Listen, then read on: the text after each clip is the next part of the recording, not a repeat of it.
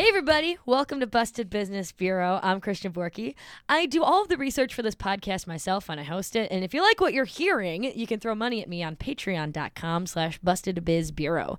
I'm produced by an independent nonprofit comedy theater, The Lincoln Lodge, in Chicago, Illinois. If you want to support live comedy, you can go to thelincolnlodge.com/donation.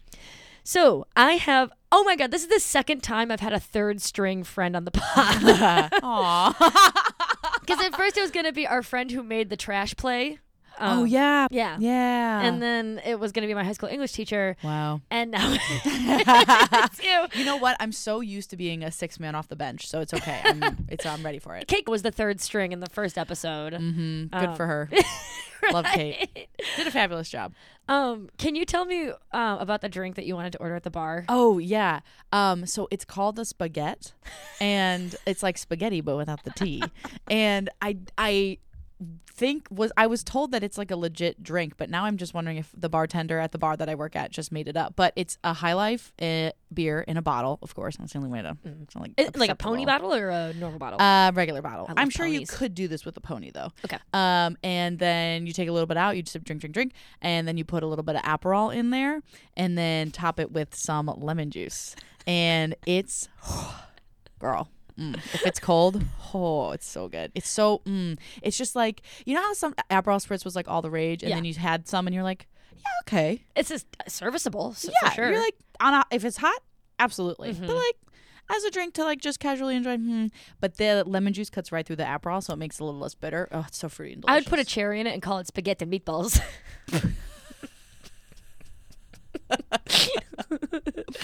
Yeah, and I'd eat it right up. I know some people do that shit with grenadine or whatever, but Yeah, I can't stand grenadine. really? I can't stand you bitches who use grenadine. Oh, It tastes why? rotten to me. Really? It tastes disgusting. I'm always sad when I want a cherry Coke and then they're like, can we give you Coke with grenadine? And No. I'm always like, Fuck no. yourself. Some people do it right, but most don't. It's not even cherry syrup. It's pomegranate. Ew. I know. That's why it never tastes right then. It's just off. Yeah. My name's Emma, by the way. I forgot. Hello. Hi, this is Emma. Hello. What are there projects that you do that you want to plug? Well, you and I produce a show here at the Lincoln Lodge with Sarah Whitcomb, who is another friend of the pod, I would say, and it's called the Lesbian Lodge, and it's a once a month show. I think I also forgot to say your name on the first time you were on the podcast. Me? Yeah. Oh, well, there you go. There's something just so natural and effervescent about you. I just you assume should everyone delete it. knows Take you. it out because I'll just be a mystery voice. Ooh. Yeah, you can just bleep it. You think I have to put this out by like midnight tonight. I'm not editing this. Okay, fair enough. Well, yeah, it's the Lesbian Lodge. That's the show that we do, and then I don't really have anything else to promote. Maybe not. Maybe not. Oh, the podcast. Do you have a sec? But we haven't made some new episodes. No, in a I meant while. maybe like the times you're on the radio, like live. Oh yeah. Oh right. Okay, cool. I do some radio stuff sometimes live, and I will be live on the air Saturday, July 29th, 7 to 10 a.m. Fantastic. And I'm 11 p.m. to midnight on Sundays. One sweet little hour of this voice coming to you live over the airwaves. What's in your trash right now? What's in my trash? Yeah. I can go first if you want. Yeah. Stems from kale from my CSA. Okay. Veggie sausage casing. Okay. And a lot of disposable menstrual products that are not mine. Oh. Because I share a bathroom with somebody who uses Sarah, them. Sure. Oh, not a Diva Cup user. I forgot. I'm saying. Yeah. So those are the things that are in my trash. In my trash, in my bathroom trash, there's a lot of Q-tips because I just got my septum pierced, so I'm trying to make sure that she's clean and dry. So there's a lot of Q-tips. There's coffee grounds for sure. Eggshells. And then a lot of plastic products probably. This is actually if we're talking about waste, this is crazy because I've been thinking so much about plastic waste. Ugh. We're talking about Waste Management Inc. Yes. They were in fact the company that dealt with my trash the entire time I lived in Ohio, but now the city of Chicago does my trash. Yeah, I think we had WM as well. Maybe. WM Inc. WM baby. Oh yeah. At least at some point. So when I had originally written the script for my friend who had made the play, it had to do with like sanitation worker history, like the history of public sanitation, et cetera, et cetera. But then I had to retool the script, and now it's just about some fucking shenanigans. You want to hear some fucking shenanigans about trash people? I would love to hear some fucking shenanigans about trash people. It was a good play, though. We had to hold some trash. Yeah. Oh, my God. It was so good. Yeah, it was pretty phenomenal. I loved the play. Go, Faith. But first, a bit of background. Waste Management, Inc., the company actually started in Chicago, Illinois. Oh, slay. By a guy named Harm Huizenga. Entrepreneurs. Harm Huizenga? Harm Huizenga in 1893. Wow. Not a great time for sanitation in history. No. We didn't have sewers. Oh. The Chicago River went right into Lake Michigan, so anything we did have just went right into there.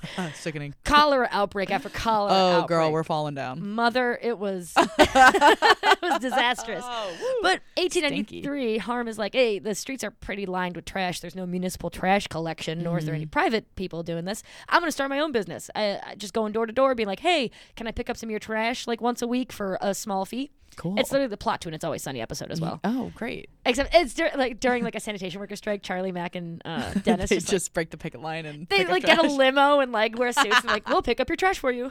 Really great. Oh my goodness. So that's literally like picture that, but it's 1893 and Yeah. your name is Harm. Oh, and it smells. Yeah. Oh yeah. And you're wearing wool. Oh, God. He built a very successful business off of this, though. Like every company I've talked about that predates World War II, like after World War II, it skyrockets because there's so many more disposable products. People want their trash collected. Just the culture When they shifted. really figured out capitalism at that point. Like they were Oh, really yeah. just like business. We got a lock on that shit, baby. Yeah. We were ready to like hit the ground running. We're making LLCs left and right. Lefty and righty. I don't know why I said that. Cutting that. Cut it. 1968 is when the Proper Waste Management Company is founded. So Harm didn't call it waste management. He was, wheeling a wagon around. But, sorry, I had to swallow my twisted tea. I know, me too. It really makes your mouth. These are delicious, but they make your mouth really sticky. Yeah. So sorry, the guys. outside of a child's hand is what the inside of my mouth is. I also have terrible cotton mouth right now too, so it's really just gonna be a sticky episode. They're going to hear every single M you say. Yeah, I'm gonna go. So every sentence I start. So you're not gonna be able to not hear it. It's gonna be great. 1968 is when Waste Management Proper is founded, and it's by disparate owners of separate existing trash companies. One of them is Larry Beck, irrelevant, Dean L. Buntrick, and his wife Elizabeth Huizenga. And Interesting. Wayne Huizenga, grandson of Harm. Now, Wayne had lived in Florida, and Dean and Elizabeth lived in Chicago. I don't know how close they were, but they had all started the company together with this guy, Larry Beck. They started in Oak Park, Illinois. Wow. So it started in Chicago, headquartered now in Oak Park. 3 years later, the company went public. What a sleigh. Okay. Stock market. Shares. Wayne Huizenga left the company in 1984 to go literally do Blockbuster.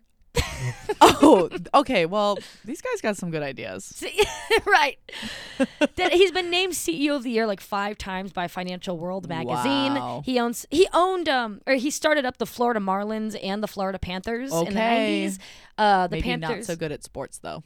Well, not anymore, but the Marlins won in 97. The Panthers got to the Cup in 96. Oh, okay. I really don't know that much about sports. It's a solid first 5 years. And then, so this is not in the script, but right after 97, he like sold every player from the championship team because he wanted to just like cut back he was on- like, all I wanted was a champ, and I got to get rid of all this. Well, he They was got meet the salary caps. According to him, he's like, I lost $34 million the year we won the championship because my players are so expensive. So then he Yeah. sold them, and then everyone fucking hated the team, and then he made so much less money. Oh no, Idiot. Yeah, okay, bad at sports.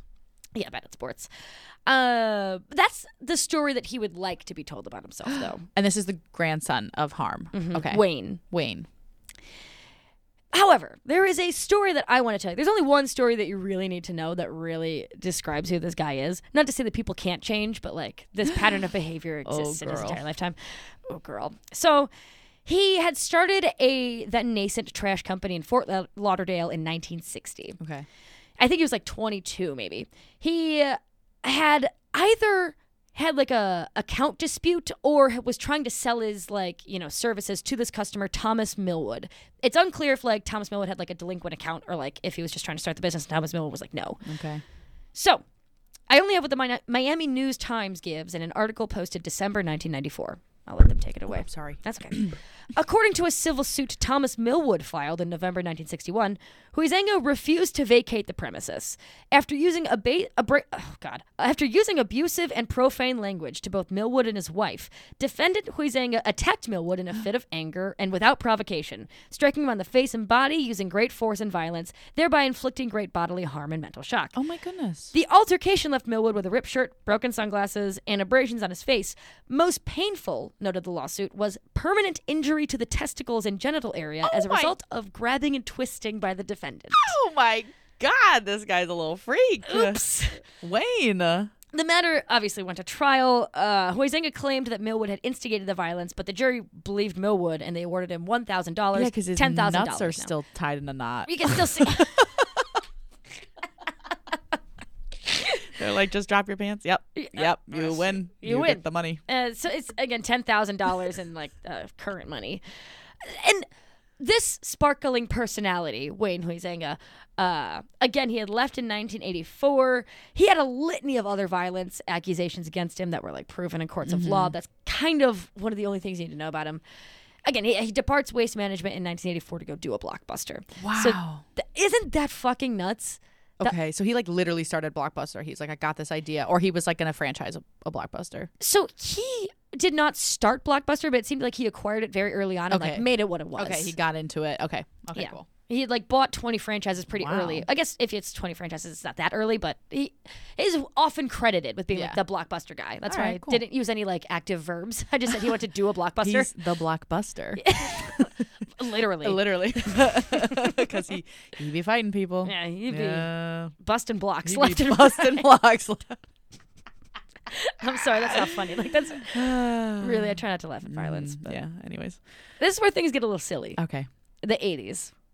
Silly for everybody. But let's skip ahead for 1 second to 1990. Okay. Waste Management, Inc. had requested San Diego County to purchase a private landfill in Gregory Canyon.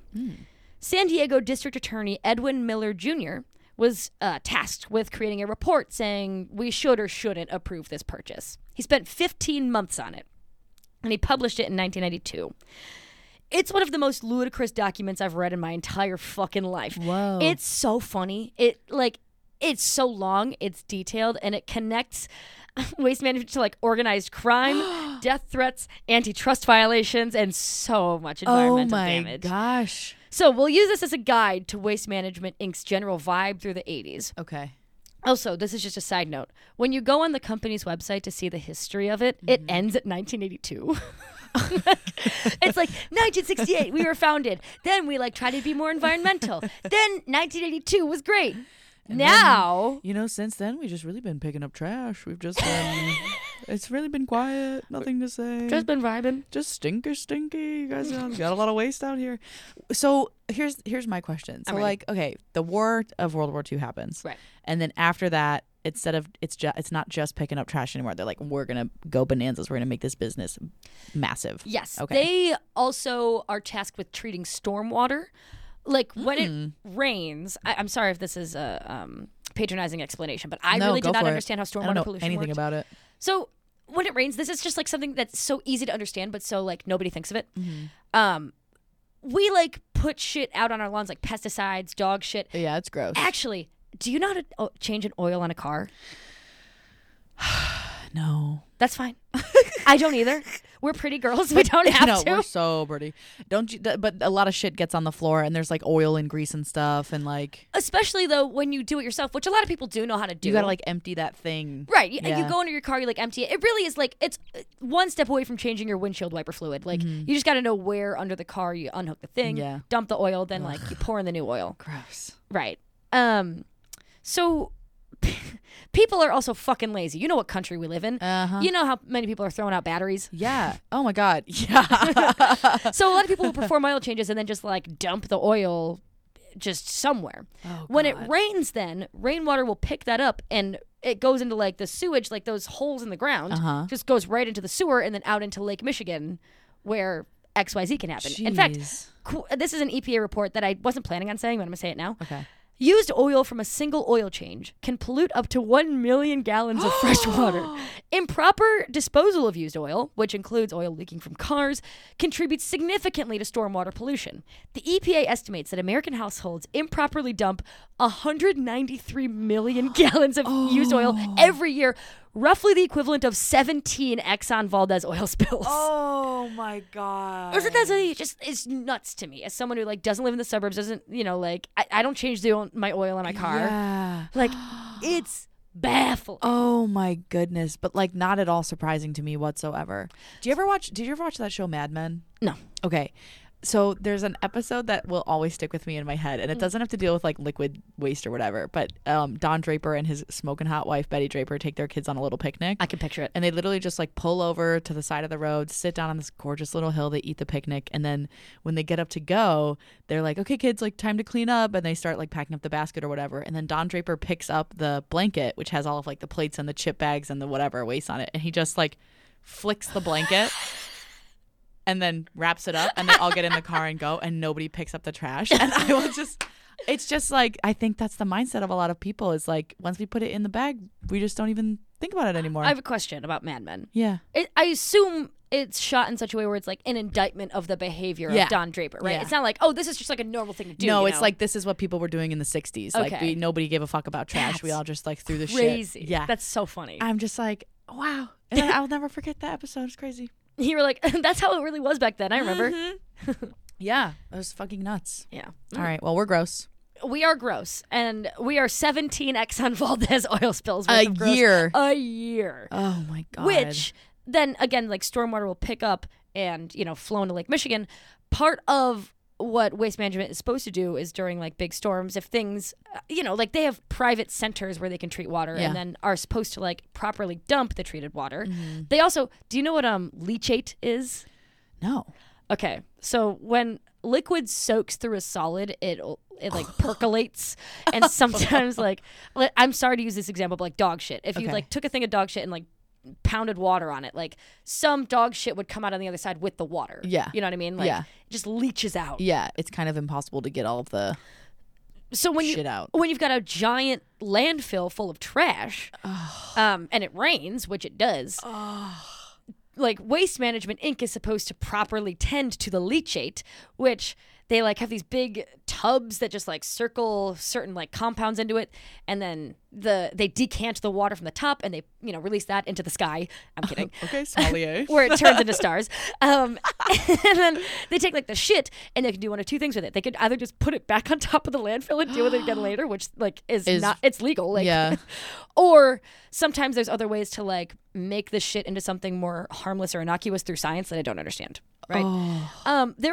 Waste Management one time was fined like $500,000 in this one little county in Pennsylvania for doing that wrong. Like the stakes here are massive. Yeah. This is the kind of company, and it's $500K. Right. Yeah.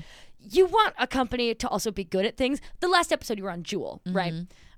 It was a company that was really good at doing bad things, like really good at selling cigarettes to children, basically. This is a company that's really bad at doing good things.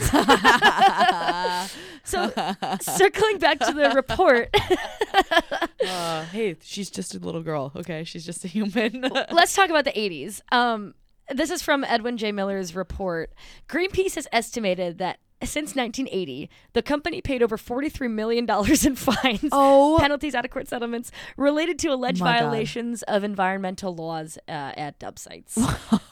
At least 45 waste management-owned or operated waste sites have been found to be out of compliance with federal or state environmental regulations, and at least 5 sites have been ordered closed by regulatory agencies. Go fuck yourselves. You know how hard it is pre-1980s to be out of compliance with like federal EPA regulations? There weren't any regulations.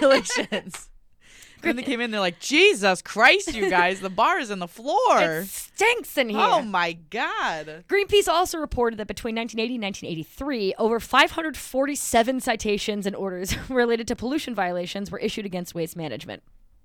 So, let's talk about They're like, well, we put the trash in the hole. Okay, what more do you guys want us to do? You don't have a better solution, do you? No, you don't. So, we're doing our goddamn best. They're like crying at the EPA meeting. Guys, we're trying. We're literally putting it all. We're like holding all the trash. Also, notably, Waste Management is an incredibly successful company, acquiring every single other trash company. You ever heard of another trash company? Flood Brothers. You got me. Yep. Yep. There you go. It's a local one. Yeah, I think. I'm not really. Actually, I don't know. My second string guest, who, for the listener, I did try to record an episode with the second string guest, but I did it over Zoom, and Zoom was pausing every 2 minutes. It sucked. He had not heard of any other. Well, it is companies. true. I mean, I used to think that Waste Management was just the city. Yeah. I used to think that too. I didn't know that that trash wasn't just automatically collected by, whatever local government, which it feels like it should be their responsibility, to be honest. Like, it doesn't feel like trash should be a private entity. I don't know why. That's how I feel about most things. Yeah. Parking or... Yeah, parking. Oof. During 1984, the EPA fined Chemical Waste Management, that's a part of Waste Management, yeah. $2.5 million for a total of 130 violations at just one landfill. Do we know what their revenue is? Like how much? They're making, I think, over $1 billion a year. Oh, great. So they're just like, yeah, here, do you want cash or? Oh, but we'll talk about the finances, actually. I'm not even at the main chunk of it yet. Fuck. This okay, is still sorry. like... Oh, no. I'm just kidding. Please keep interrupting.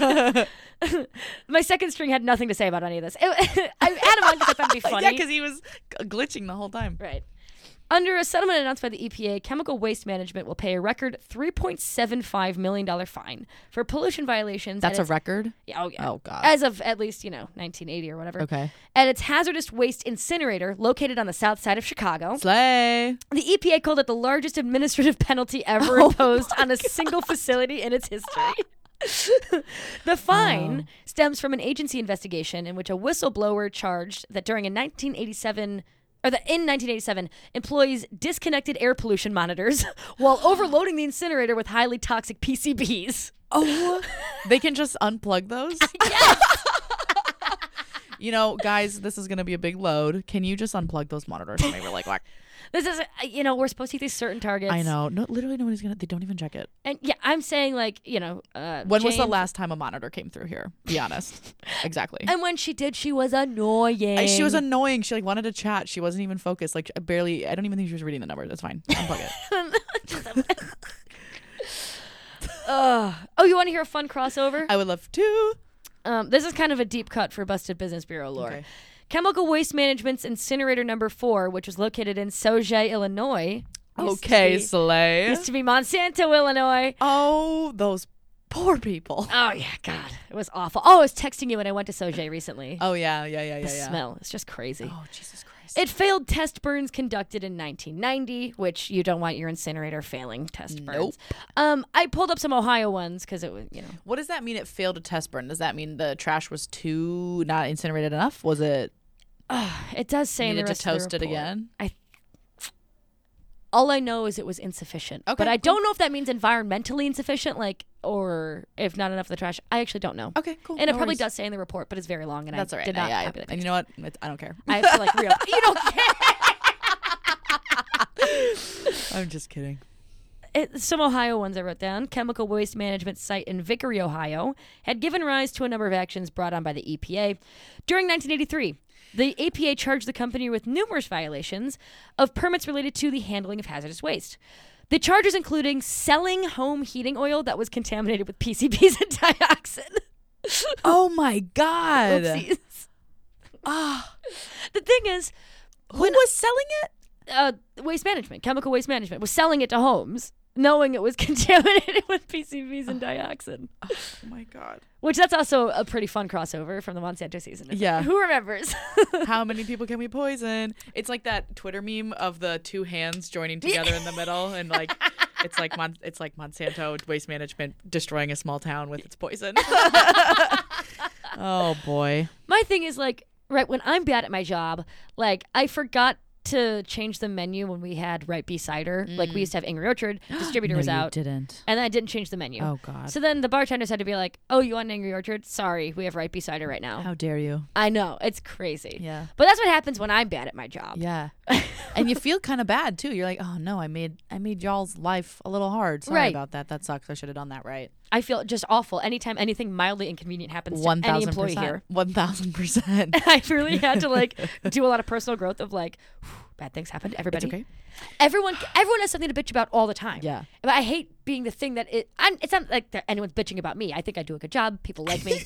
But still, if I've caused the thing for them to be bitching about, I want to end it all. There's guilt. Yeah, there's guilt there, 100%. I manage a lot of people at my other job, and it's like when things go wrong, I feel personally responsible for it. Yeah. And meanwhile, these guys are like, how many people did we kill?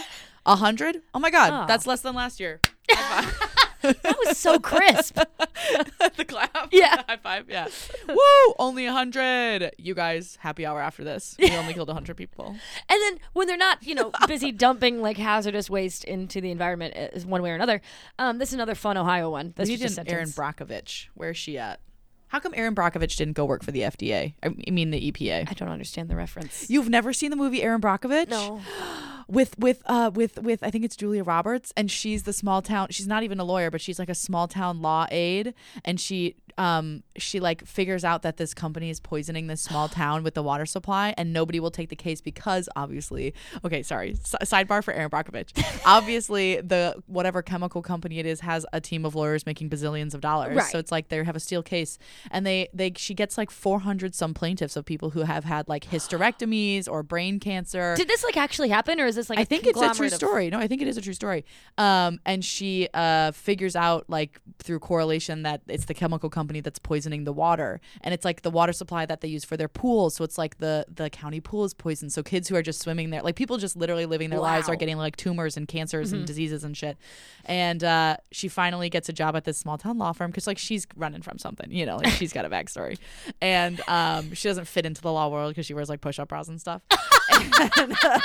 And she's got a kid. She is but too she sexy is for gonna the law fight. world. She's too sexy for law, but she is gonna fight for these kids, for these families. And the lawyers are like, we're gonna offer you $20 million for everybody. And she's like, eat shit. $20 million split between 400 plaintiffs is fucking chump nothing, change. yeah. What's their lives worth? Oh, it's so good. You gotta Hell watch yeah. as a person. Yeah, That for seems this like podcast, right you up should my watch my this. alley. Yeah. Oh my God, movie night. Okay, I want to watch. All right, great. Let's do it together. Anyways, back on this. In October of 1987, they pled guilty to criminal felony charges involving price fixing and customer allocations in Toledo, Ohio. Cool. They were fined $1 million for it. That was pretty funny. So I wrote, that was kind of a lot of examples I'd pulled from this report. So then right here I wrote in the script, are you having fun yet? I'm having this one? It's kind of devastating because I trust these guys. I really love trash people. I love that I give them a lot of respect for their job. I, of course, Yeah. will give respect to every But you know that sanitation mama worker. and papa behind the scenes are just really, it's really kind of depressing though to figure out that like trash is just always going to be, we're just going to be surrounded by it all the time, forever, for the end of time. Well, luckily, I have learned from my past mistakes of ending on things too depressing. Sure. So this is just kind of the precursor to get into the sode. Let's go. So I could have made the whole episode about the report, but it's not. I'll read you though one final kind of foreshadowing quote from the 1992 report. Okay. We have reviewed recent practices and problems, and our concerns have not diminished. The company's recent business practices and violations do not appear to be different from the past. We've been unable to determine whether Waste Management's history, as reflected by this report, has been due to a failure of proper management or has been the result of deliberate corporate policy. Wow. So are they just stupid or are they evil? Mama. That's what Edwin Miller was trying to figure out. Come on, Ed. And so, separately, 1993, this guy Timothy Jacobson publishes a book called Waste Management, an American Corporate Success Story. Wow. Which is definitely not in response to the 1992 article at all. Edwin Miller, on the other hand, the district attorney whose report I was reading from, he was sued to fucking shit by Waste Management for daring to write this fucking report. And the point wasn't to win. Obviously, they did not have a good case. He's a district attorney. He was literally doing his job. Right. And he was citing facts. But they're just so mad. But the point necessarily isn't that they're mad. It's that they gummed this up in court until like 1999. So Right. he had to spend 5 years of... Wait, what's 2 plus 5? Oh, fuck. I'm sorry. 7. 7 That's okay. years of his life. I'm bad at math too. Remember, we're gorgeous. It's just too For the pretty to do non-visual that. medium, we're so pretty. And he spent 7 years of his life like being in and out of court for this, Yeah. like it's more the emotional burden of it, the financial burden, the whatever, just like, oh God, I'm still being sued for something that for doing my job. Yeah, and then it gums up all systemic change because change takes for fucking ever. So if you just lock it up in court, it's like, well, now it's 7 years later and the problem's worse, so we have no solutions. The judge, though, in 1999 did throw it out. Because they kept like appealing, whatever. Keep in mind that Waste Management is mid-lawsuit against Edwin Miller the entire time period that I'm about to describe to you. Okay. Because it just makes it an extra flavor of hilarious. Okay. So like back of your mind, they're suing a guy for saying that their company is, fucked up. fucked up. Okay. So in June of 1996, again, this is long after Wayne is gone. You remember our sparkling personality, Wayne. Wayne's dead now? No, he's just not. He's busy doing Blockbuster. He's busting the block. Actually, this time in June 1996, he's busy doing a Florida Panther and a Florida Marlin. Oh, okay. He's busy. He's at sports stadiums that He's he hates. sporting. Yeah. Yeah. So June of 1996, Dean L. Buntrick retired. He's the guy who's married to Elizabeth Huizenga, who was one of the founders of the company. Huizenga, yeah. Yeah. What do you need to know about Dean L. Buntrick? He's from Hinsdale. Or he lived in Hinsdale. Oh, he's not from Hinsdale. Sorry. He lived in Hinsdale at the time. That's where I grew up. Yeah. What? Dean L. Buntrick. Maybe you were neighbors. Yeah, but he's a bad guy. Oh, yeah. Oh, they all are. He's in that bad neighborhood? At least he's bad in a funny way. I mean, he might be bad in an actually bad way. Actually, he is bad in a bad way. I mean, he oversaw all this. That's my bad girl. That's my local bad girl. He retires June of 1996, and he appoints COO Philip B. Rooney to succeed the throne. The board pressured Rooney to resign 8 months later in February 1997. Buntrick then comes back to do the job for 5 months. Okay. The board then hires Ronald L. LeMay, he was from Sprint, to be the new CEO. LeMay resigned after 3 months. He reportedly said he found the company's accounting spooky. Whoa. The same day, a board member was appointed as acting chairman and CEO. His name was Robert Miller. He decides to conduct an investigation into the company's finances. At this point, too, the SEC, Securities Exchange Commission, had their eyes trained right on Waste Management because a major corporation does not go through like 5 CEOs in like a year. Right. That's deeply suspicious. Right. Super suspicious. So it's literally the largest company in the industry, so you can't be doing that. Right. In 1998, the company releases a restatement. This kind of thing happens when you're like, oops, we accounted wrong. Mm-hmm. Maybe we're worth way more money than we said. Or we're just worth so pretty. less. We're also bad at math. Right. Literally, we're pretty and bad at math. We're literally just picking up trash. Math is not my forte. What they published in 1998 is actually the largest restatement in corporate history. The company admitted that it had materially overstated its reported pre-tax earnings by $1.7 billion. Oh. Overstated? Yeah. Oh my. Oh, did you think I was gonna say understated, Mama? Well, yeah, because understated isn't that how you hide money? Like that's how you understate it, so you get more money for profit, and then you earnings, not income. Oh, okay. So they had overstated how much we're they slaying earned. so hard. There's so much trash. Y'all are so dirty.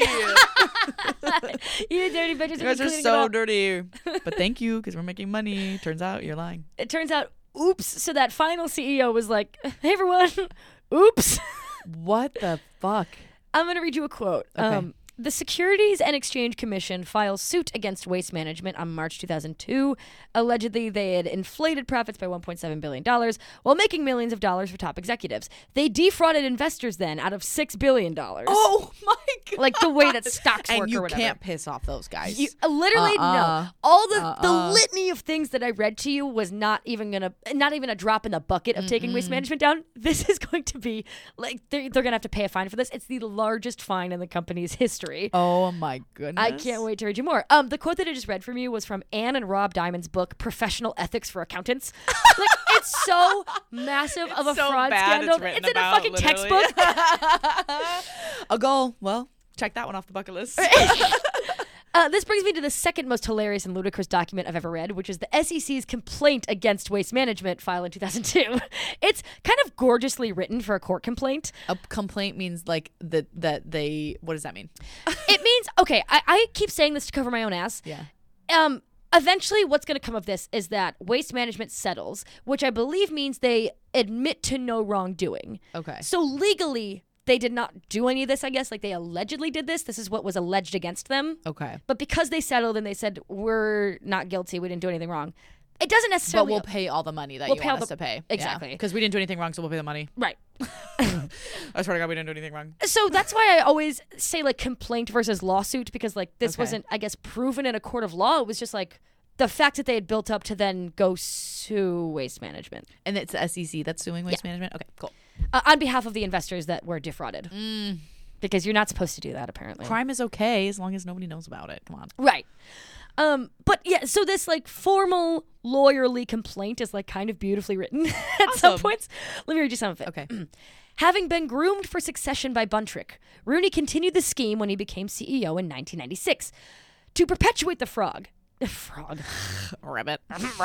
To perpetuate the fraud, Koenig ordered... It's a different guy. You don't need to know. No worries. Koenig ordered the destruction of damaging evidence. Awesome. Classic. Misled the company's audit committee and internal accountants. He withheld information from outside investors. How, different guy, doesn't matter, chief accounting officer, was the accounting whiz, and he acted as Koenig's sous chef for cooking the books. Oh, my... Mama. Someone said, I need a copywriter job so bad. I'll work for the SEC. Oh, my God. It's like, The ad industry is too tight-knit. It's like someone who's like desperately trying to build transferable skills. It's like, here's something. My dream is Hollywood. I'm going to put this in my portfolio. The way that they did cook the books were described in this report as relatively straightforward, but I have a toddler's understanding of accounting. 100%. Basically, though, garbage trucks, as all cars do, decrease in value over time. They're worth less because you put miles on them. They're just going to run badly. Put trash on them. You put trash in them, they're going to stink. Stinky.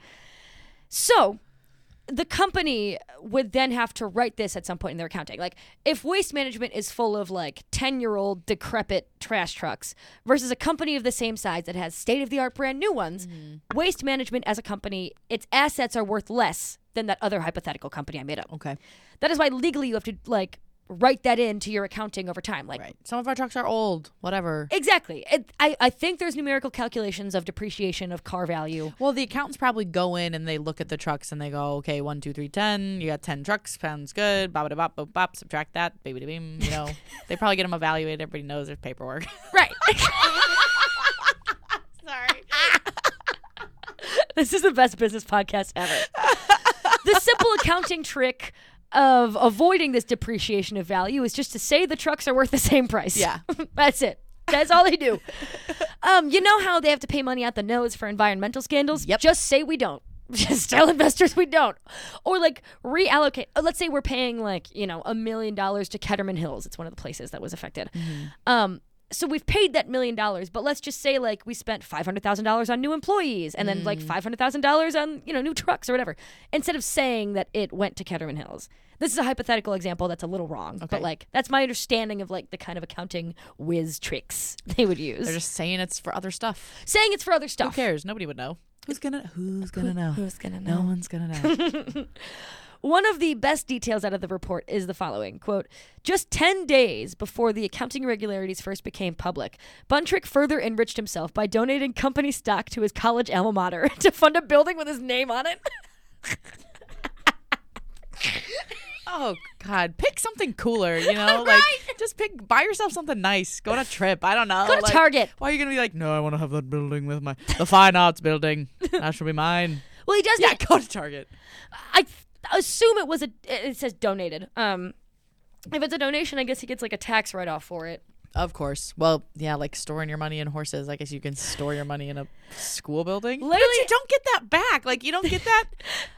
That's such a deep cut that only people who've been to the live show would understand. Oh, sorry, I forgot you didn't put that one out. Damn. Shit. People are gonna be like, "Did you just say putting money in horses?" Yeah. Well, but it's like, I don't know. What do other people do? They buy properties and shit. They go to the Caymans. I don't know. What do rich people do? The report also lists off ill-gotten gains. That's how it describes it. From the highest paid people, ranging from a modest $472,000 of like, I made money from this accounting fraud, to all the way up to Dean Buntrick, who'd received a solid $16.9 million from his little accounting.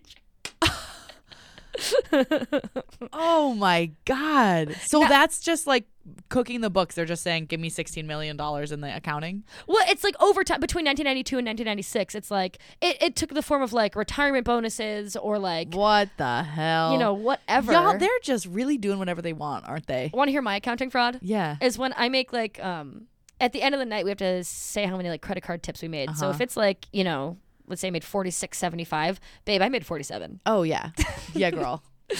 That's this one little accounting trick will change your life. Don't put this on TikTok, okay? It'll blow up. There's no video. Nobody on TikTok wants to listen to anything. Okay, well, no one screen record this with their phone, and then put this audio clip on TikTok. Thank you. Don't do it. Don't you dare. Do it. Crippled by the scandal, this is from the SEC report, the company was eventually acquired by a smaller competitor that closed the company's longtime corporate headquarters in Oak Brook, Illinois. Suck it. They terminated nearly every headquarters employee, 1,500 of the 1,700 people that lived there, or that worked there. Oh, and then they relocated the new company to Houston, Texas. You know what, though? If they were doing that much bad shit, I bet all 1,500 of those people were in on it. I'm kidding. That's deeply said. A lot of people lost their jobs. Yeah, fuck shit. Brutal. You want to know something even funnier? You might be wondering, how were they able to get away with these pretty basic accounting mishaps? Yeah, because isn't that like the easiest fucking trick in the book? Is like just say it's for other shit. Aren't there like auditors or whatever? Yeah, that deal they're with that doing sort it of all in pencil, and they just have really good erasers. The answer actually is they do have auditors. You know what company is the auditing company? It's Arthur Anderson. Oh my god, the company that eventually went on to do an Enron. Yep, you guys are good. Don't worry about it. You're fine. Everything's fine. You guys are great. Can you imagine? Because this predates Enron, so they're probably just sitting there like twiddling their thumbs, like, oh jeez, jeepers.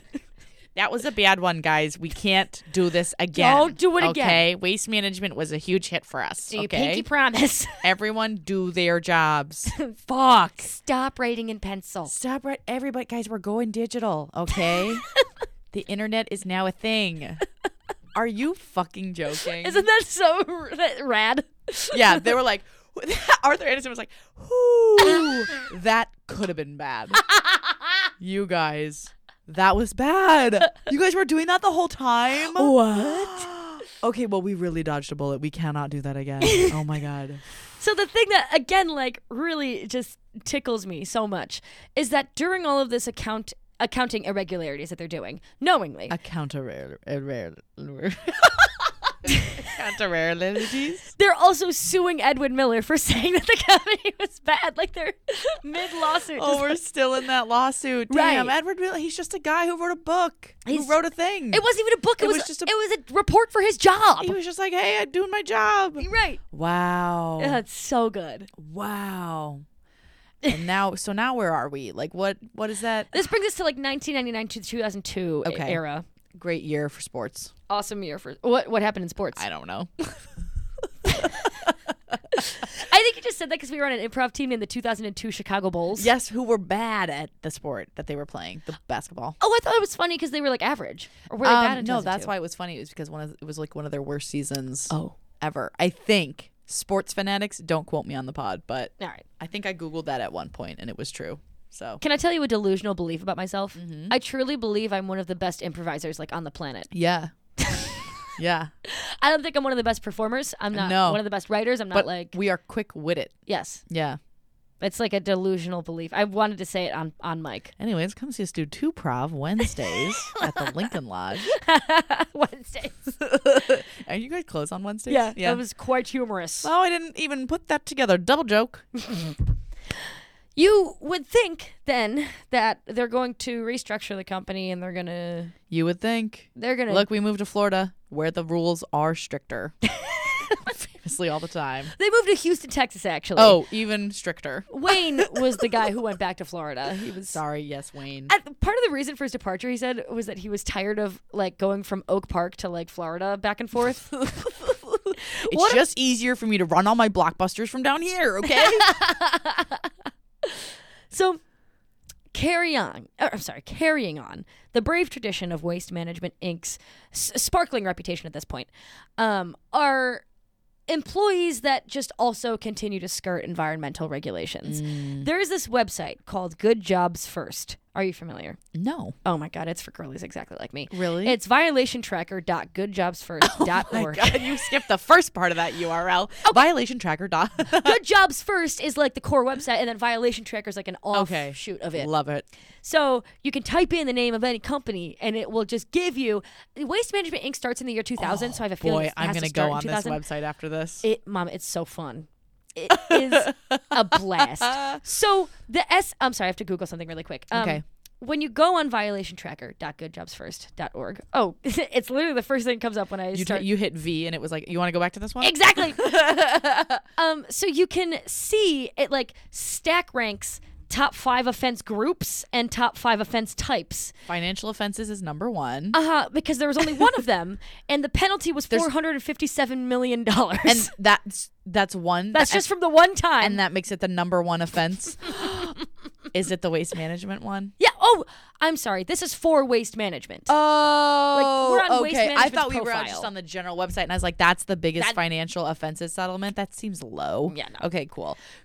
This is on waste management's company page. Little tab. Cool. And so, yes, the top 5 offense groups. Number 1 is financial offenses, which is number 1 at $457 million. For just forgetting how to use whiteout and mislabeling a few things. Who hasn't done it? Who hasn't done it? Whiteout is so hard. It's so hard. It's it slipped out of my hand. What are you going to do? Number 2 is employment-related offenses. Oh, God. Which there are 73 of them on record here. Now, does that mean that the company committed offenses toward their employees, or their employees did something naughty? No. They committed offenses against their employees. Cool. There was a truck driver who reported that his truck was not working anymore. It was faulty. The company then assigned the truck to a different guy.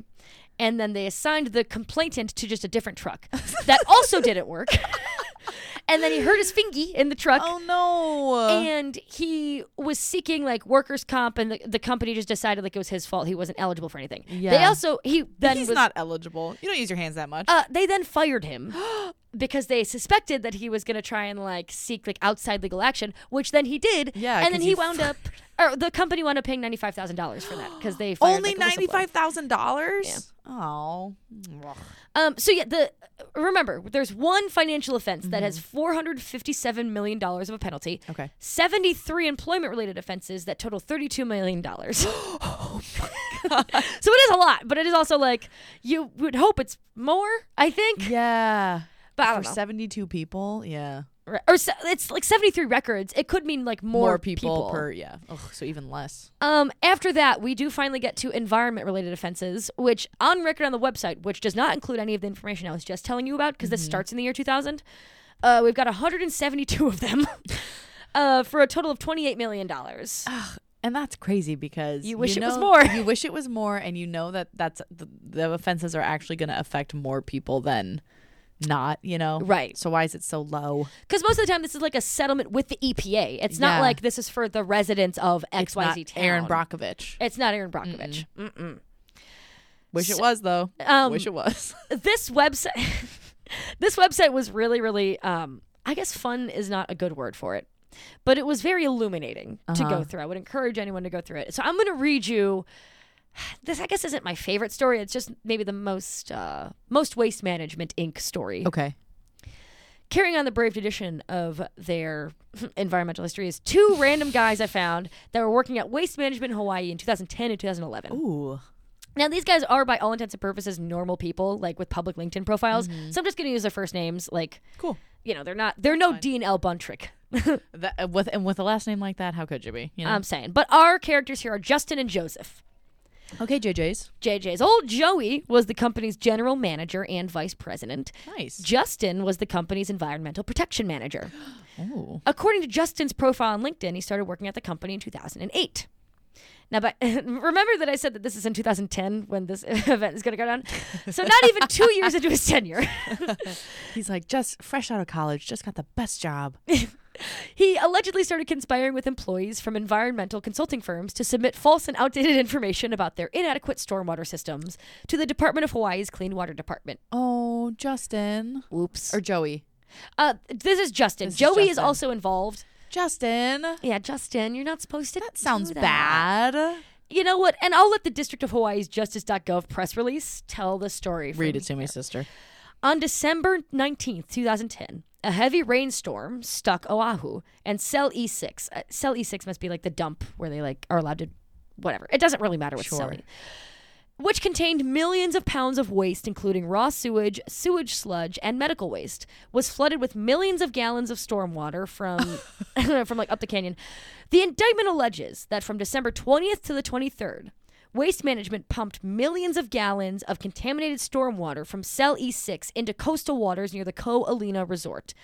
The indictment alleges that on December 20th and 23rd, Justin falsely stated to the Department of Water inspectors that any stormwater being discharged from the landfill had not come into contact with waste from Cell E6. So he's like, guys, it's fine. He's like, it's almost Christmas. Literally I don't give a fuck. Nothing happened. It's fine. He was dead. I was like, I want to get home for Christmas Eve. I'm not answering questions about this. I don't work on holidays. Sorry. Guys, I'm on island time all the time. It's not. Hawaii, I can't baby. control the weather. What do you want me to do? Mm-mm. I'm on island time. You ever heard island time? Oh my God, all the time. I'm on it right now. We're drinking twisted teas. We're drinking What could be better? Cheers. twisted teas on a Sunday night. What could be better? And it smells like bacon because there's a cooking comedy show going on next door, and it smells really good in here. I cannot wait to go stick my head in there once we're done with this. Mm-hmm. On the evening of January 12, 2011, another heavy rainstorm struck Oahu. The indictment alleges that, unbeknownst to the Department of Water, Joey and Waste Management caused the discharge of millions of gallons of contaminated stormwater onto the coastal waters near the Ko Olina Beach Resort for several hours in the evening and into the morning of January 13th without authorization from the water people. The pollutants included large amounts of medical waste, included blood vials, syringes, catheters, raw sewage, and sewage sludge. Oh my God. Oops. Oh my God.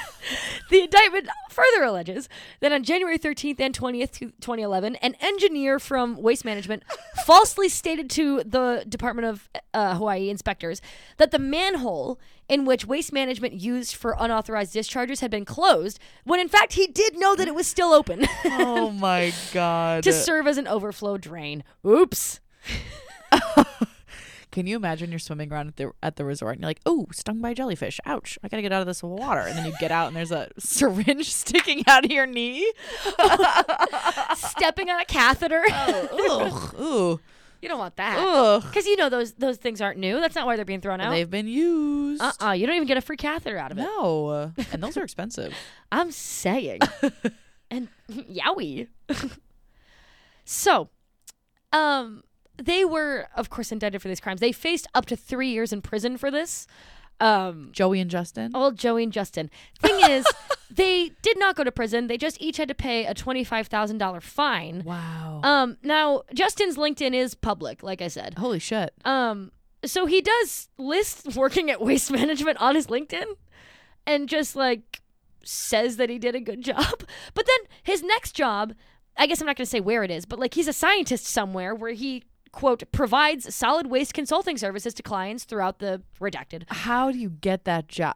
He obviously didn't mention the $25,000 fine. Or they didn't Google him. What the fuck? His name comes up immediately. That's the first. Actually, let me Google it just to make sure. Say the company's name. Let's dox him. Come on. No, I'm not. I'm above that.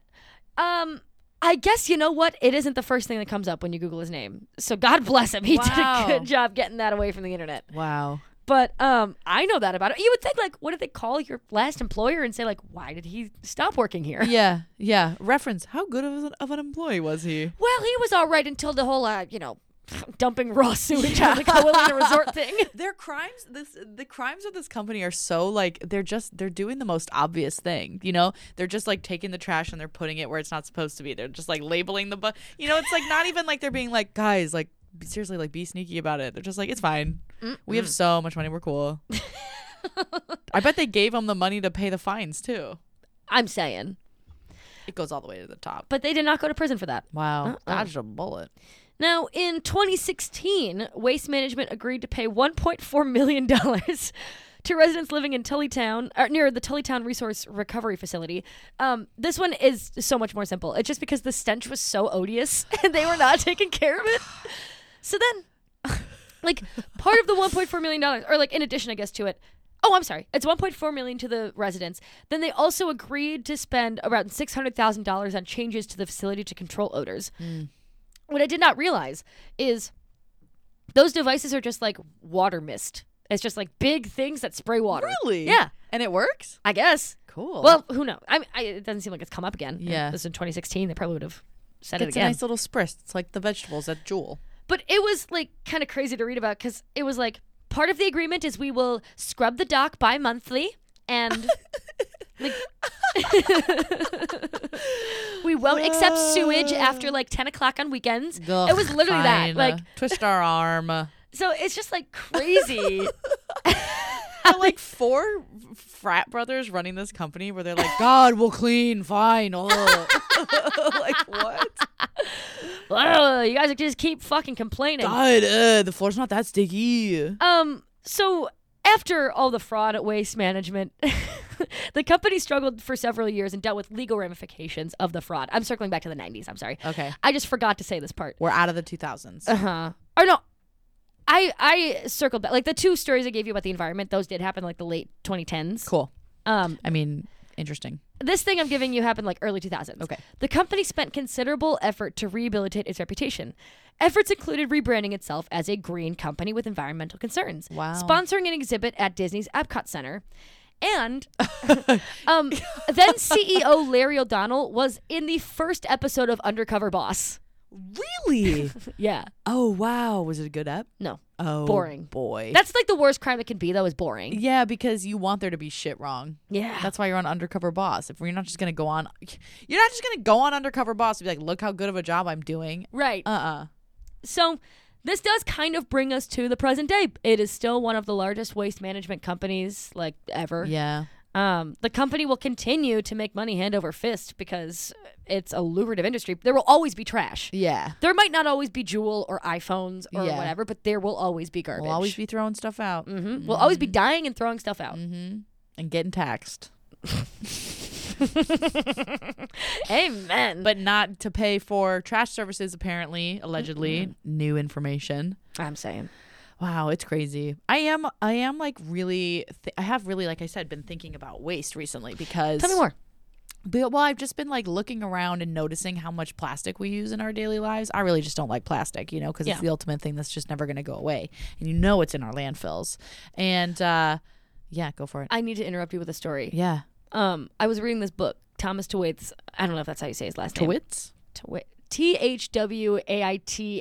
I think. THWAAW. T. Thomas. If it's TH, I'm gonna go. Thomas THWAITES. Thomas Thwaites.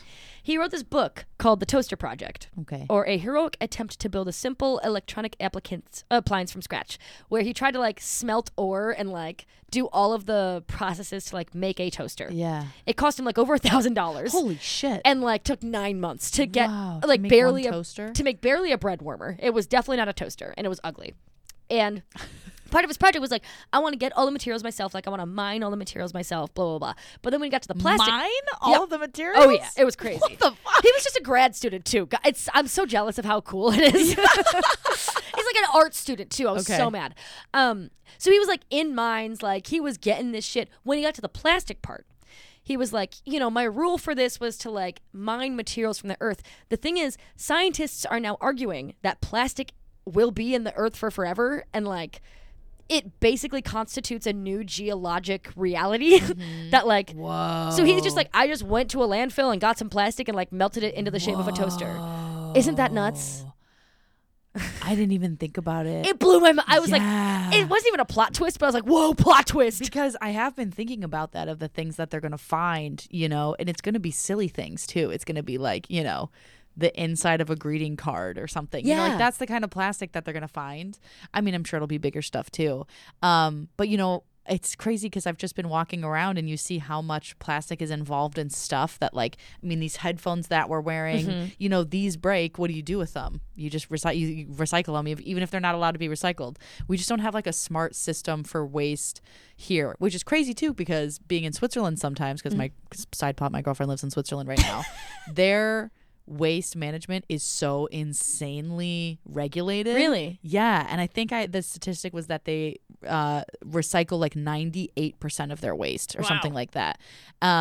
And it's federally regulated, like it's really controlled, and they incentivize people to recycle by making trash bags super expensive. So you're like, oh fuck, I don't want to fill up my trash bag, I'll just recycle. And they pick it all up for you. And it's like, then when you hear about the fact that we don't have systems like that, and the people that are in charge of clearing all the waste don't even know what to do with it. We have this like bifurcated system though, where like some of it, like Chicago picks up your trash. Yeah. But also if you live in certain areas, like you then have to pay for it, you know, like you have to pay someone to do it. Yeah. So you would expect, as many proponents of the free market would tell you, like the free market's going to breed innovation and like it'll incentivize people to be the best at it. Otherwise, people won't pay for the service. And that's but when there's one company basically that does trash, they don't have to do a good job, right? And they're not. And they're not. No. Yeah, I think about it all the time, like unwrapping meat from the grocery store. I know you're a vegan, but like it comes on a styrofoam tray that's not recyclable. It comes with a plastic pad underneath that's not recyclable. It becomes wrapped in plastic that's not recyclable.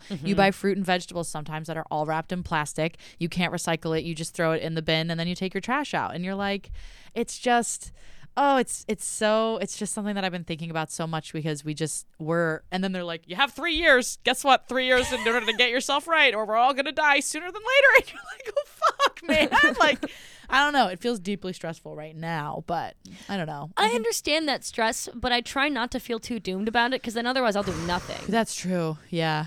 So I think there's some amount of, not necessarily ignorance, but just like ignoring it and trying to buy as many low waste products as I can, you know, and like not thinking about it too hard. Yeah, no, 100%. I think that's what you can do right now. Right. But your point about, the free market, and it's like, there's so many industries that just nobody's incentivized to actually provide a good product. And we're seeing it like 10 times over in everything. It's like entertainment industry now, and it's the we have waste like industry. 4 companies now. 4 companies, everybody's striking, and it's like they're all just so focused. And that's why I was like, why would you piss off your board? Because they're literally the only people that you have to keep happy. Yeah. You don't even have to provide a good product to your customers anymore, which is the whole reason you got into business in the first place. I often think about that a lot. If you're not going to just provide a good service, why are you even doing it? And it's because of the moolah. There you go. But yeah, you're right. Anyways, climate doom really can be all encompassing. But then I got to think about people like Edwin Miller, who are fighting the good fight of like, okay, you want to buy this, like such a small thing. You want to buy this private landfill in Gregory Canyon or whatever it was. I'm going to do a detailed report saying, no, you can't.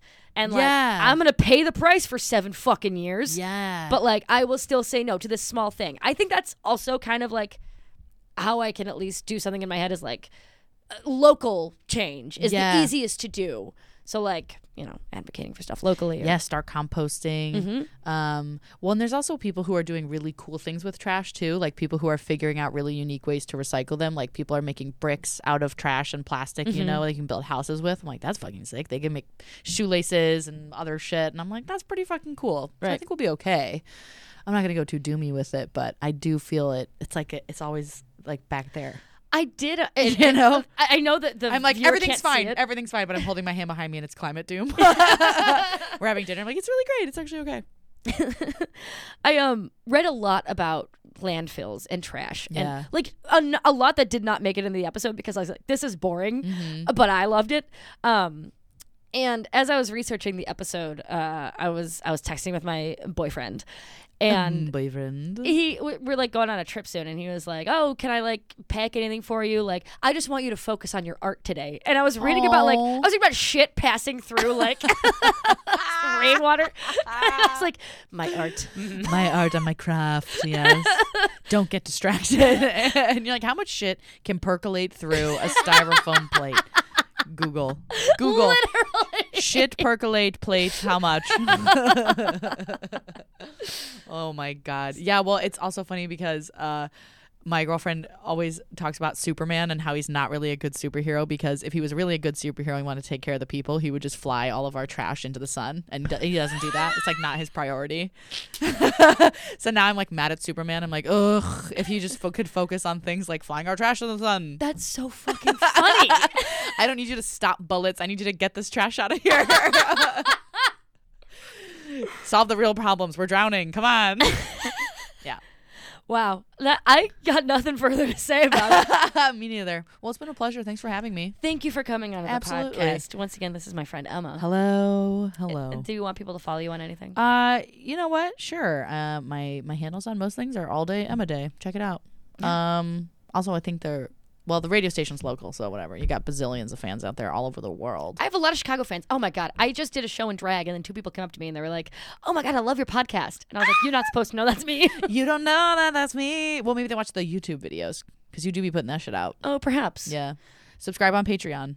Yeah. And tell your friends. Patreon.com/BustedBizBureau. Honestly, the main thing you can do for me, if you're still listening, because we've said we're going to leave like 5 times. Yeah. If you are still listening, the best thing you could do is tell your friends about it and review it on Apple Podcasts. Well, and tell your friends, if your friends are like those friends who are like, I don't really get involved in politics, you can tell them to be like, oh, this is a really great way to get yourself educated and you can have some fun. That's how I tell my friends about it. Aw. Yeah. I tell people at work about this. I'm like, check it out. Don from sales. Oh. Well, shout out to you, Don from sales. Shout out Don. I won't say his last name, but I love saying his first name and his last name together. He's like one of those people. Oh, yeah. But I won't dox him on this podcast. Don from sales, thank you. Emma, thank you. Christian, thank you. All right. I will see you all on the flip side. Thank you to my third string quarterback. Bye.